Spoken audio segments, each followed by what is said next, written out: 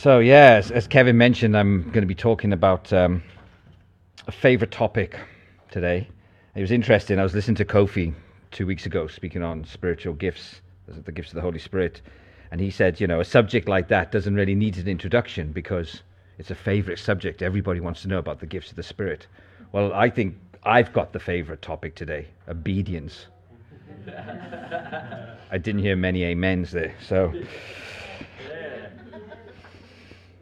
You see, I think today a problem that we have in society and in the church is that we have too many choices available to us.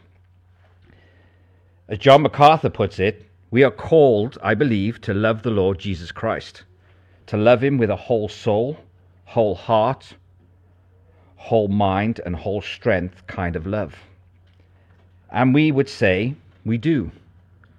But I look at our society, I look at the church, and I don't see that same kind of devotion, that same kind of commitment, that same kind of abandonment to the priorities that are divine priorities. I see us diffused into a myriad of options, given equal weight or even greater weight to some of the passing things in favor of some of the eternal things. Interesting works there from Pastor John. I think because of the choices that we have today, we choose to not obey God at times, because we believe that we will benefit ourselves here and now by the choices that we make, instead of thinking of what the eternal consequences or rewards might be. And obedience to God is a subject that is throughout the Bible, from Genesis all the way through to Revelation. And we'll be looking at how important it is to obey God. And interestingly, even when we look at just our regular life here on earth today, just apart from the Bible for a minute, we see that if we do not obey the laws of life, there are consequences. For example, if I jump from an airplane without a parachute, I'm probably likely to die because I refuse to obey the law of gravity. And unfortunately, in many ways, the way society is going today, it's making it a lot easier to be disobedient to even the basic moral laws that we once had. Now, when it comes to the church and obeying God, again, because of the choices we have, we can decide to go to church or not to go to church. Maybe there's a film that I want to see instead of attending the weekly prayer meeting. Or perhaps I can't fellowship with my brothers and sisters on a weekend because I always play sports. There are many churches today that have abandoned the truth of God's word. They've abandoned obedience to God's word. And instead they try to tell us that we can have whatever we want from God, no matter how we live our lives. They no longer preach that God is holy and that we too should be holy. Now, I'm saying these things not to condemn anybody here, but even this past week, I've come to realize that sometimes my priorities are not always towards God and eternity and obeying what he tells me. But instead, my priorities are sometimes focused on what I think is best for me, here and now in my life. And this selfish heart causes me to be disobedient to what God desires for me at times. In fact, I would actually say, and I've said this to a few people, that this teaching has probably been one of the most convicting subjects I've ever taught on. But let's pray together. Oh, Heavenly Father, I just thank you for your word. I thank you, Lord, for this subject on obedience. And I pray, Heavenly Father, that you just let your Holy Spirit speak through me. Let me speak the truth. Let the words I speak be edifying, but also corrective where needed. Let it touch our hearts, Father. And I pray, Lord, that you will just speak to everybody as is needed today in their lives. And we know, Lord, that ultimately we are to love you and obey you. But we pray, Lord, that through your word you will teach us this today. I ask this in the mighty name of Jesus. Amen. Amen. So, as we've been looking at the foundations of faith over this summer, and I've now come to realize how important obedience is as a foundation of our faith. In fact, I would say obedience is the main principle of our salvation. And as I said earlier, it's throughout the Bible from Genesis to Revelation. So let us look first at the beginning in Genesis. Let's start there. I always like to go straight to the beginning. God created the heavens and the earth, and he created man in his image to have a relationship with him. And man got to enjoy being in the perfect presence of God, and to enjoy all the plants and the trees, for they were pleasant to the sight and good for food. The Garden of Eden, true paradise. And in Genesis 2, chapter 16 to 17, we read that God gave man just one command to continue to stay in this perfect presence of God, the perfect paradise. It says, "And the Lord commanded the man, saying, Of every tree of the garden you may freely eat, but of the tree of the knowledge of good and evil you shall not eat. For in that day that you eat of it, you shall surely die." Now, can you imagine living in this perfect paradise as man and woman, being in God's perfect presence, no suffering, no sin, no pain, no trials, and all you have to do is not eat the fruit from one tree. That's all. Now, you might be thinking, why did God command this from man? Surely he could have just not told him, And I think, though, it is because God wanted to know that man loved him by obeying this one command. Because God, in his infinite love and knowledge, knew that the consequences of disobedience would be death and separation from God's love. And as we all know how the story goes, Adam and Eve did not keep this one commandment. And because of their disobedience, they were no longer to eat of the tree of life or be in the presence of God. Now, if we jump all the way to the end of the Bible, to Revelation chapter 22, verse 14, it reads there, "Blessed are those who do his commandments, that they may have the right to the tree of life and may enter the gates into the city." So we see here that those who obey the Lord are once again able to eat from the tree of life. But this is only made possible due to the story in the middle of the Bible. And this is because of what Jesus did for us. And we see in Romans 5:19, "For as by one man's disobedience many were made sinners, so also by one man's obedience many will be made righteous." And we also see in Hebrews 5, chapter 5, verse 8 to 9, "Though he was a son, yet he learned obedience by the things which he suffered. And having been perfected, he became the author of eternal salvation to all who obey him."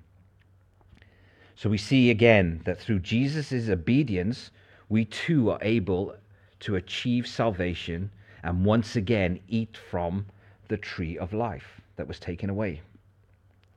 So in essence, from what I've said so far, I hope you can see, though, that disobedience is sin.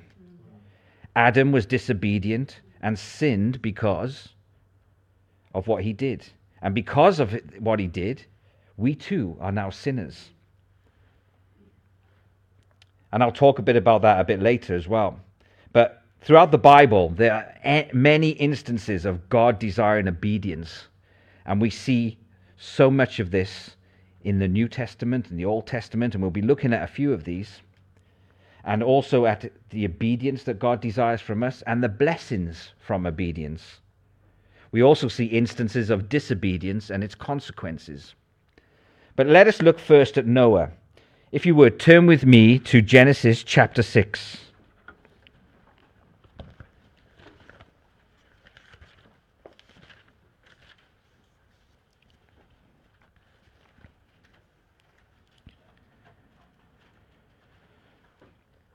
So in Genesis chapter 6, we know that when we're reading here, we read that, because of the disobedience and wickedness of man, that God no longer wanted to strive with man anymore. And he wanted to basically wipe them out. This was the consequence of disobedience of man. But yet, we also see that he found grace in one man's eyes. He found grace in the Lord's eyes, that being Noah. mixing my words up there. And why did God decide to save Noah and his family? Because of his obedience. In verse 22 of chapter 6, we read, it says, "Thus Noah did, according to all that God commanded him, so he did." See his obedience? If we continue to read down into chapter 7 in verse 5, it says, "And Noah did according to all that the Lord had commanded him."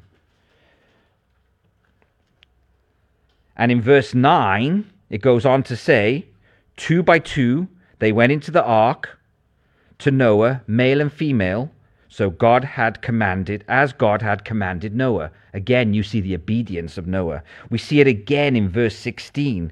"So that those who entered, male and female of all flesh, went in as God commanded him, and the Lord shut him in."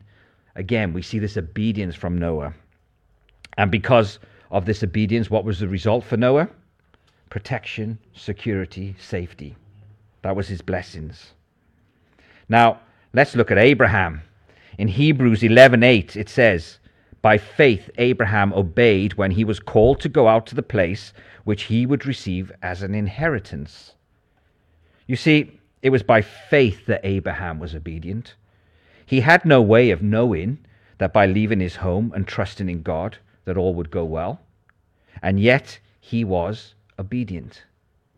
Again, in Genesis 22, verse 15 to 18, we see the blessing that Abraham would receive because of his obedience in regards to Isaac and what God had asked of him. It says, "Then the angel of the Lord called to Abraham a second time out of heaven and said, 'By myself I have sworn, says the Lord, because you have done this thing and have not withheld your son, your only son. Blessing I will bless you, and multiplying I will multiply your descendants as the stars of the heaven and as the sand which is on the seashore. And your descendants shall possess the gate of their enemies. In your seed all the nations of the earth shall be blessed, because you have obeyed my voice." So here we see the blessings that Abraham would receive because of his obedience. And we also, because of his obedience, we get to share in those blessings. It says, all the nations of the earth shall be blessed. And how are we blessed? Because through Abraham and the nation came Jesus. That's the blessing that we received. Let's move on a bit forward and look at Moses. And in Exodus 19 verse 5, we see the promise of blessing given by the Lord through Moses to the Israelites. "Now therefore, if you will indeed obey my voice and keep my covenant, then you shall be a special treasure to me above all people. For all the earth is mine." This is another example of blessings through obedience. In Deuteronomy, the term obey or obedience is used the most times of a book in the Bible. But it's all summed up in Deuteronomy 11, verse 26 to 28, and it says, "Behold, I set before you today a blessing and a curse. The blessing, if you obey the commandments of the Lord your God, which I command you today. And the curse, if you do not obey the commandments of the Lord your God, but turn aside from the way which I command you today to go after other gods which you have not known." That sums it up, I think, in the law there. Moving on then, I want to look at the times of the kings of Israel. And I want us to turn together to 1 Samuel.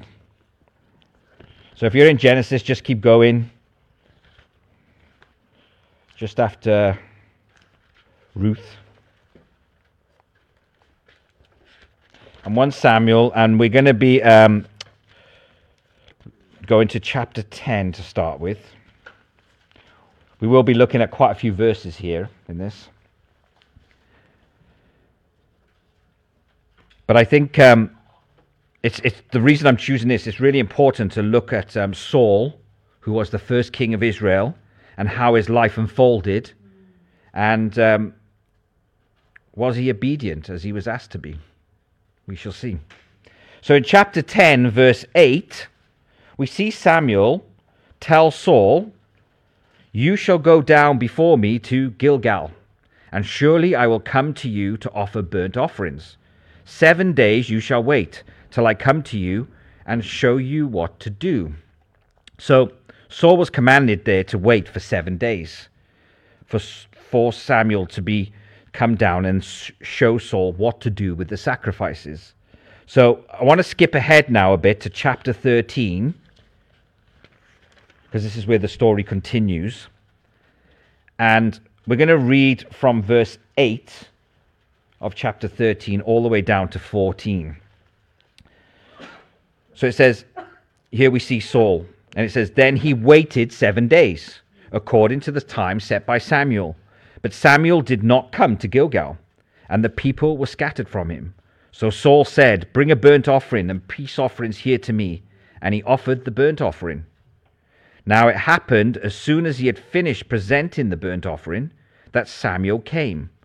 And Saul went out to meet him, that he might greet him. And Samuel said, 'What have you done?' Saul said, 'Well, when I saw the people were scattered from me, and that you did not come within the days appointed, and that the Philistines gathered together at Mishmash, then I said, the Philistines will now come down on me at Gilgal, and I have not made supplication to the Lord. Therefore I felt compelled and offered a burnt offering. And Samuel said to Saul, 'You have done foolishly. You have not kept the commandment of the Lord, your God, which he commanded you. For now the Lord would have established your kingdom over Israel forever. But now your kingdom shall not continue. The Lord has sought for himself a man after his own heart, and the Lord has commanded him to be commander over his people, because you have not kept what the Lord commanded you.'" Sad story. And we can see from this account that because of Saul's impatience, because he didn't want to wait, and disobedience, he would be removed as king of Israel. And instead, God would choose David, a man after God's own heart. I want to go a bit further, though, in 1 Samuel chapter 15. Just jump ahead to chapter 15. Because we're actually going to see here that God actually gives Saul another chance, to redeem himself. And in verse 3, God commands Saul through Samuel and says to him, "Now go and attack Amalek and utterly destroy all that they have. And do not spare them, but kill both man and women, infant and nursing child, ox and sheep, camel and donkey." This is the command from God. Does Saul obey this time? Well, let's find out. Read on, jump to verse 7, and we see what happens. And we'll read down to verse 9. And it says, "And Saul attacked the Amalekites from Havilah all the way to Shur, which is east of Egypt. He also took Agag, king of the Amalekites, alive, and utterly destroyed all the people with the edge of the sword." So far, so good. "But Saul and the people spared Agag, and the best of the sheep, the oxen, the fatlings, the lambs, and all that was good, and were unwilling to utterly destroy them. But everything despised and worthless, that they utterly destroyed." So, again, we see that Saul does not obey God. And then God says to Samuel in verse 11 of chapter 15, "I greatly regret that I have set up Saul as king, for he has turned back from following me, and he has not performed my commandments." Can you see from this verse that disobeying God is the same as not following him? But let's jump down to verse 13, and we're going to read down to verse 21. And it says, "Then Samuel went to Saul, and Saul said to him, 'Blessed are you of the Lord. I have performed the commandment of the Lord.'" So Saul actually thought he was obeying God. "But Samuel said, 'What then is the bleating of sheep in my ears, and the lowing of the oxen which I hear?' And Saul said, 'They have brought them from the Amalekites, for the people spared the best of the sheep and the oxen to sacrifice to the Lord your God. interestingly, do you notice what he said? The Lord your God, not the Lord my God. It shows where Saul's heart was, doesn't it? And the rest we have utterly destroyed. Verse 16, then Samuel said to Saul, be quiet, and I will tell you what the Lord said to me last night. And he said to him, speak on. So Samuel said, when you were little in your own eyes, were you not head of the tribes of Israel? And did not the Lord anoint you king over Israel?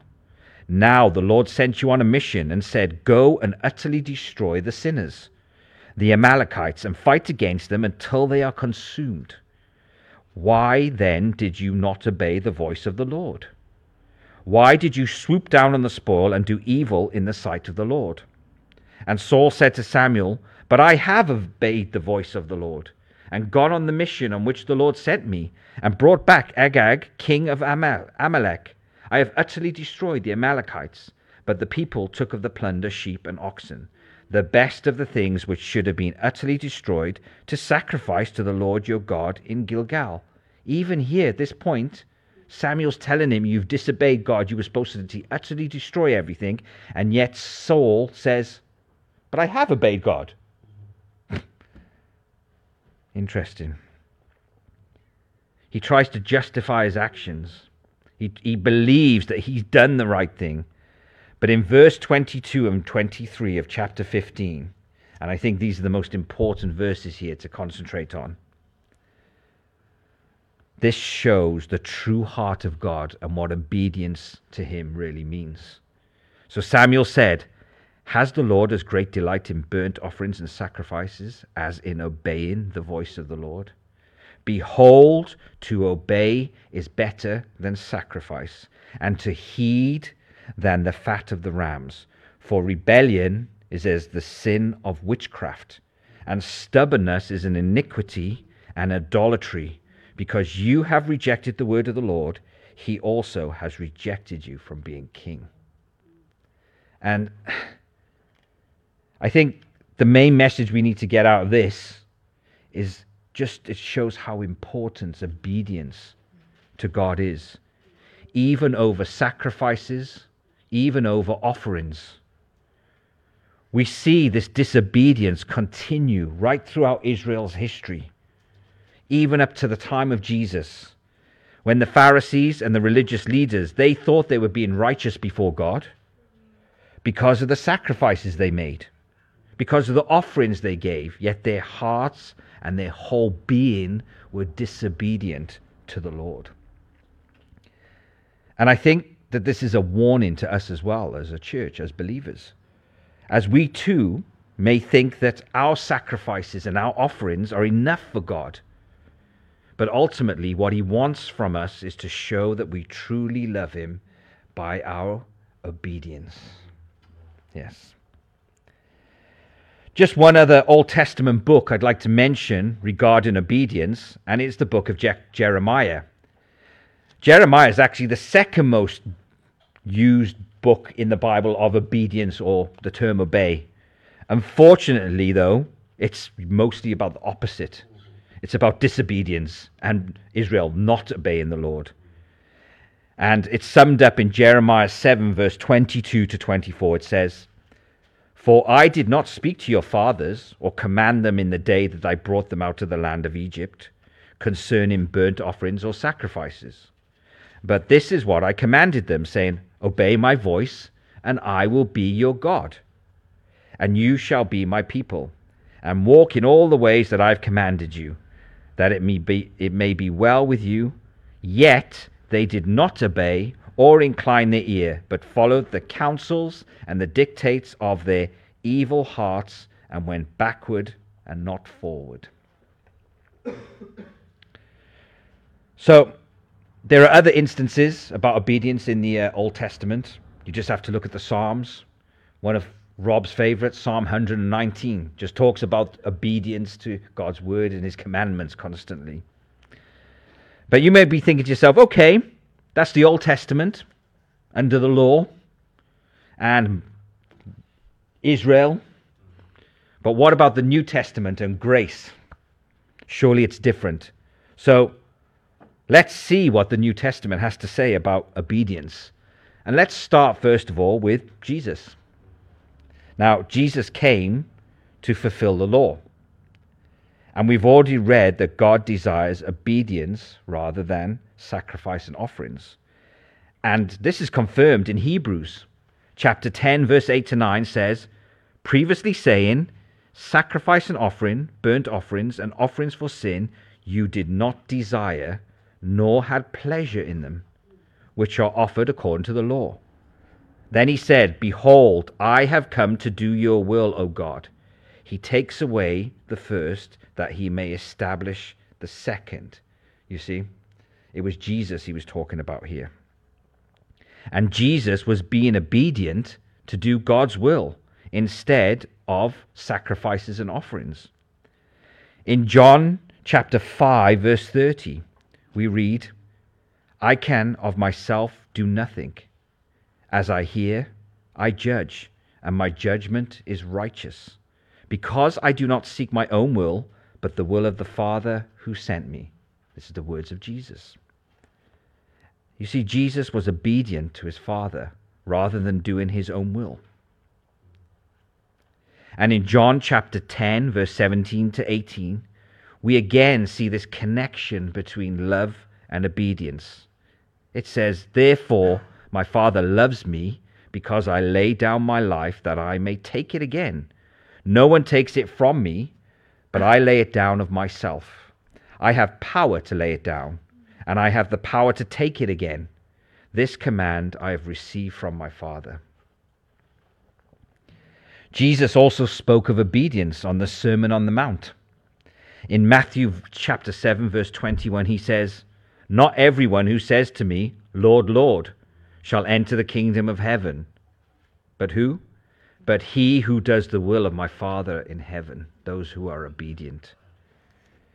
Now, let's just turn to John chapter 14 together. We're in the New Testament now, out of the Old Testament. And I want to look at a few verses here. Kevin actually covered some of them already. But starting in verse 15 of John chapter 14, and it says, if you love me, keep my commandments, and I will pray the Father, and he will give you another helper, that he may abide with you forever, the Spirit of truth, whom the world cannot receive, because it neither sees him nor knows him. But you know him, for he dwells with you, and I will be in you, and I will not leave you orphans, I will come to you. So we see the promise of blessing to those who obey the commandments of Jesus. And what is that blessing? To have the Holy Spirit dwell within us.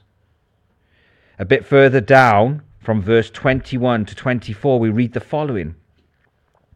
He who has my commandments and keeps them, it is he who loves me.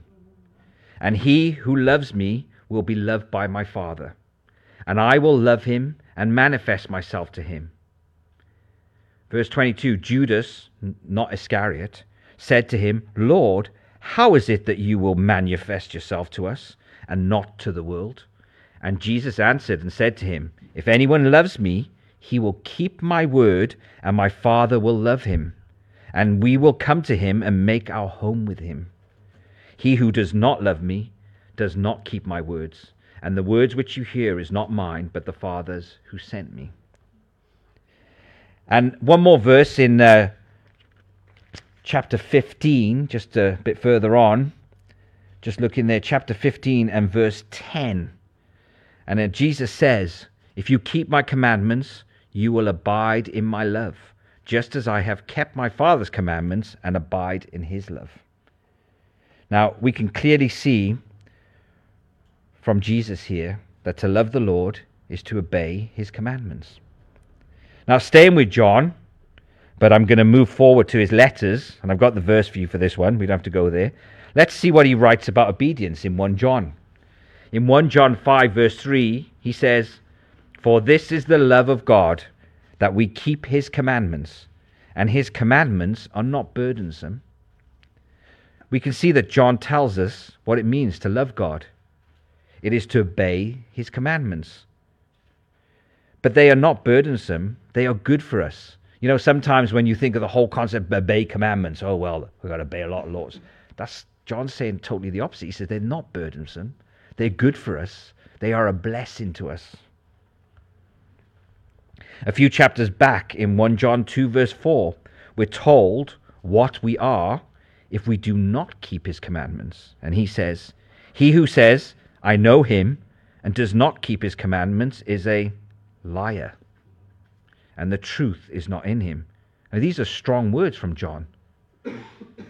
But if we do not keep his commandments, then we don't really know God, and we are a liar. That's what he's saying. James, in his letter, gives a similar message. In James 1 verse 22, he writes, but be doers of the word, and not hearers only, deceiving yourselves.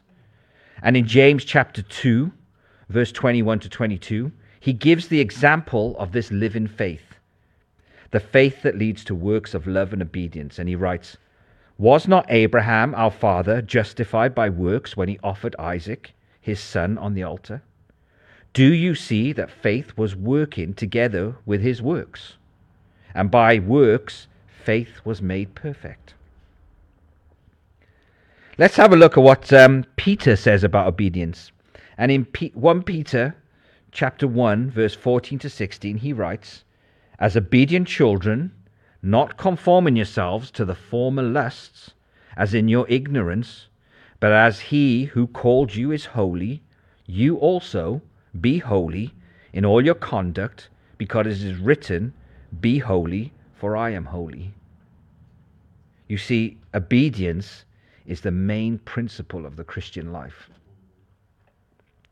Now, Paul talks a lot of obedience in his letters and his writings, but especially in the book of Romans. And in Romans 1 verse 5, he says, through him we have received grace and apostleship for obedience to the faith among all the nations for his name. You see, why did Paul receive grace and apostleship? For obedience. He says a similar thing at the end of Romans. In Romans 16 verse 26, he says, but now made manifest, and by the prophetic scriptures made known to all nations, according to the commandment of the everlasting God, for obedience to the faith. Now, at the beginning of the teaching, I mentioned Romans 5 verse 19, which says, I'll bring it up again for you, for as by one man's disobedience many were made sinners, so also by one man's obedience many will be made righteous. And I was reading this book by Andrew Murray. I don't know if you know him, but he's got this book called The School of Obedience. It's a great book. It's very convicting. But he says in his book, Christ came as the second Adam to undo what Adam had done through his disobedience. And Jesus did this through his obedience to show us. And there are three ways that Christ did this. Number one, as an example to show what true obedience was. Number two, as our guarantee by his obedience to fulfill all righteousness for us. And number three, as our leader to prepare a new and obedient nature to impart to us. Andrew actually goes on to explain that because of the disobedience of Adam, there is this twofold connection between us and Adam.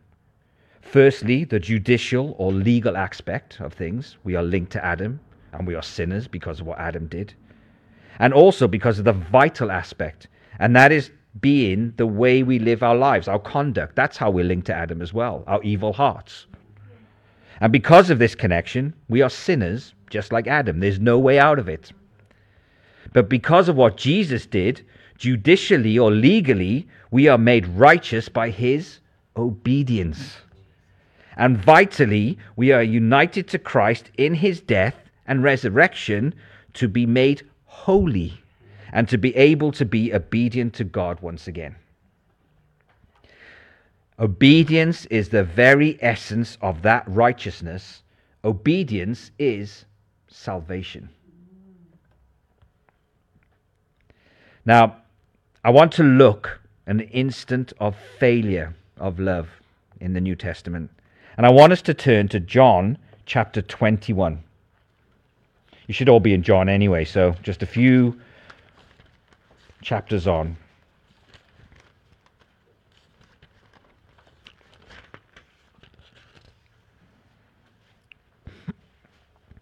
And we're going to read in John chapter 21, but just before we look at this event and the story here, I just want to give you some background.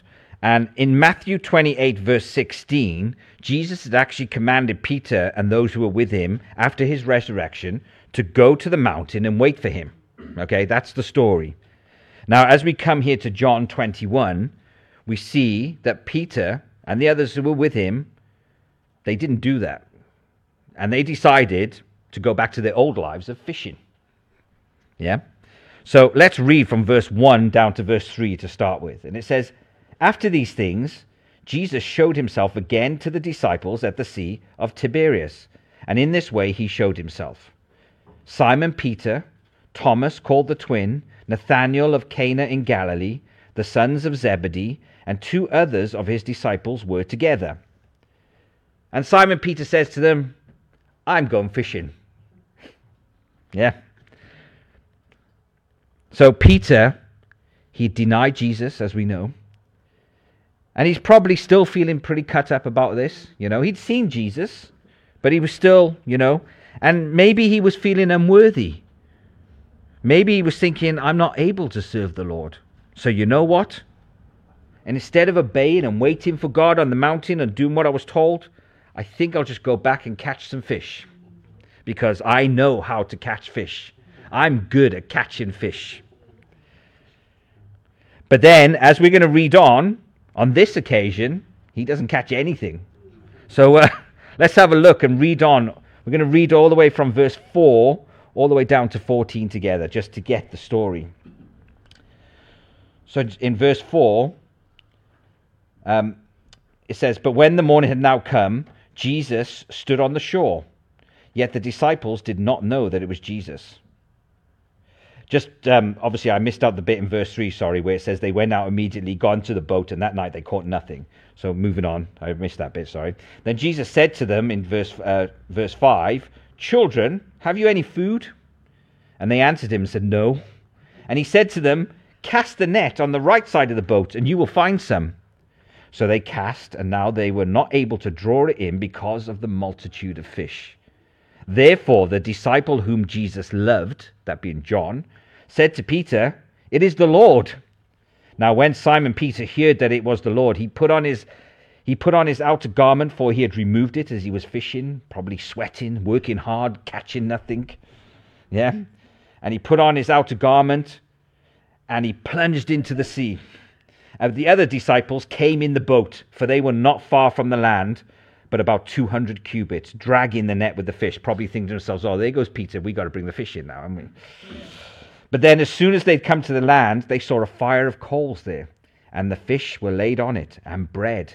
And Jesus said to them, 'Bring some of the fish which you have just caught.' And Simon Peter went up and dragged the net to the land, full of large fish, 153. Quite specific in the number there. And although there were so many, the net was not broken. Jesus said to them, 'Come and eat breakfast.' Yet none of the disciples dared ask him, 'Who are you?' knowing that it was the Lord. Jesus then came and took the bread and gave it to them, and likewise the fish. This is now the 3rd time that Jesus showed himself to his disciples after he was raised from the dead." So there's the story now. We have this context of, they know it's Jesus. They're sitting there having breakfast with him. But we're going to move on in a few verses, but I just want to mention one other point that I read from John MacArthur in regards to disobedience. Because we've read about disobedience here, and we've looked at those areas throughout the Bible. But he says this, and I quote, this is his words, okay? "Now, I want to suggest to you a very obvious point. Love fails when it disobeys. I don't care how much sentiment you feel. I don't care how much emotion you feel about Jesus. I don't care how many tears you might shed, or how certain songs make you feel misty and weepy. I don't care about sentiment. That is not the issue. Your love fails when you disobey, plain and simple, because that is always the test. Convicting words. I said at the beginning this was one of the most convicting teachings I've ever done, and it just really spoke to my heart about that. But there's good news, and we're going to continue the story, and we're going to see how great the love of Jesus is. Okay? So we see Peter disobeying the Lord, but here we see the love and forgiveness of our Lord Jesus. Not only did he not judge them or condemn them, but he told them where to fish. He provided them with abundance of fish, and then he invites them to have breakfast with him. And that is what Jesus does when we fail. He invites us to come and dine with him. He seeks to restore us, and he wants us to seek forgiveness. But let's read on now a bit further in this story and see the restoration of Peter.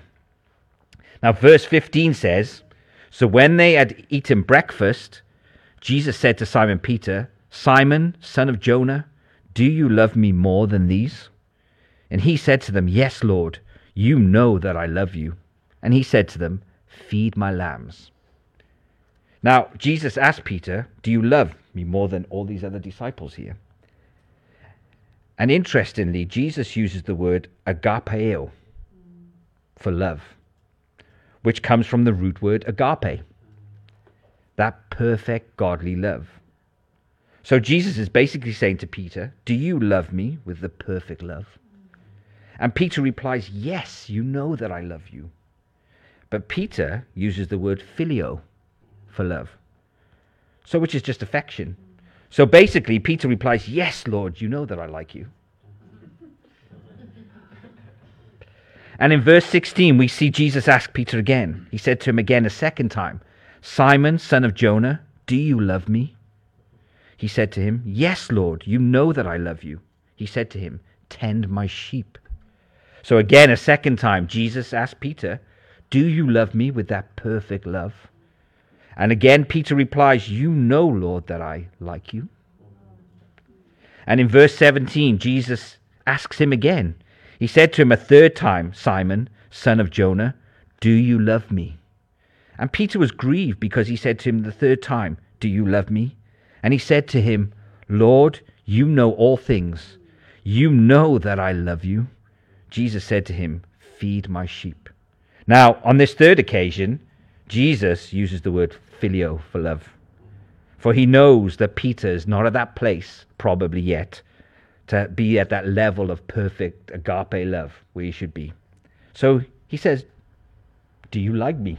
Jesus asks him. And Peter,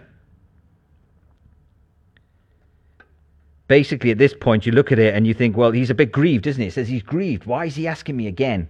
And I wonder if at this moment in time, it comes to Peter's mind, oh, wait a minute, I denied Jesus 3 times. You see the link there?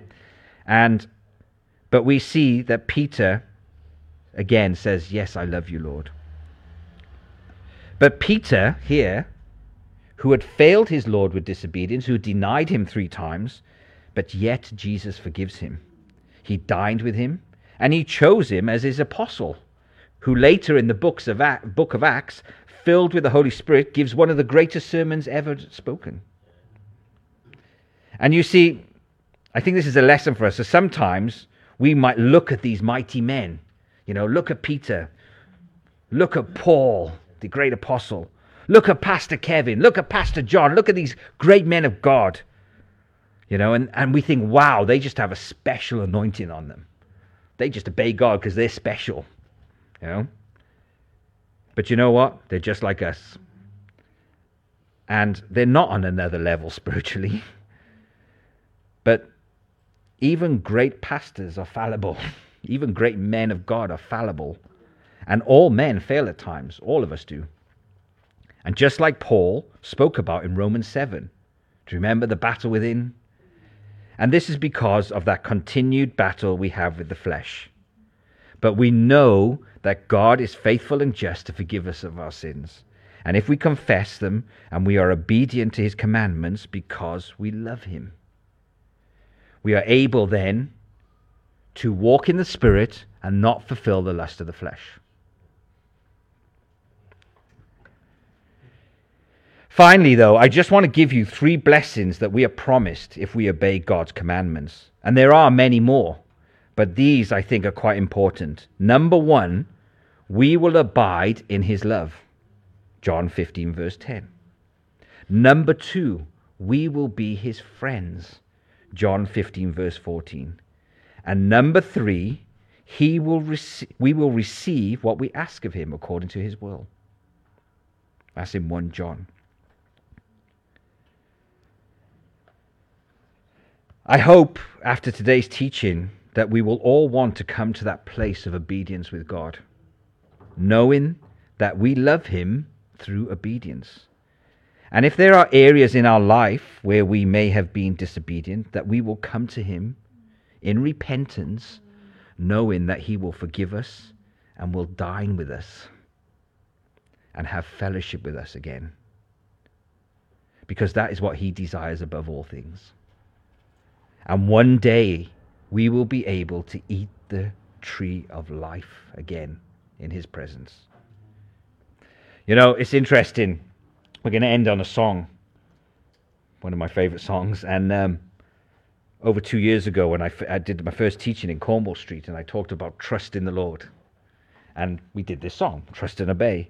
So I started off by teaching on trust in the Lord. And here I am today about obeying the Lord. So I will leave you with this scripture. Trust in the Lord with all your heart.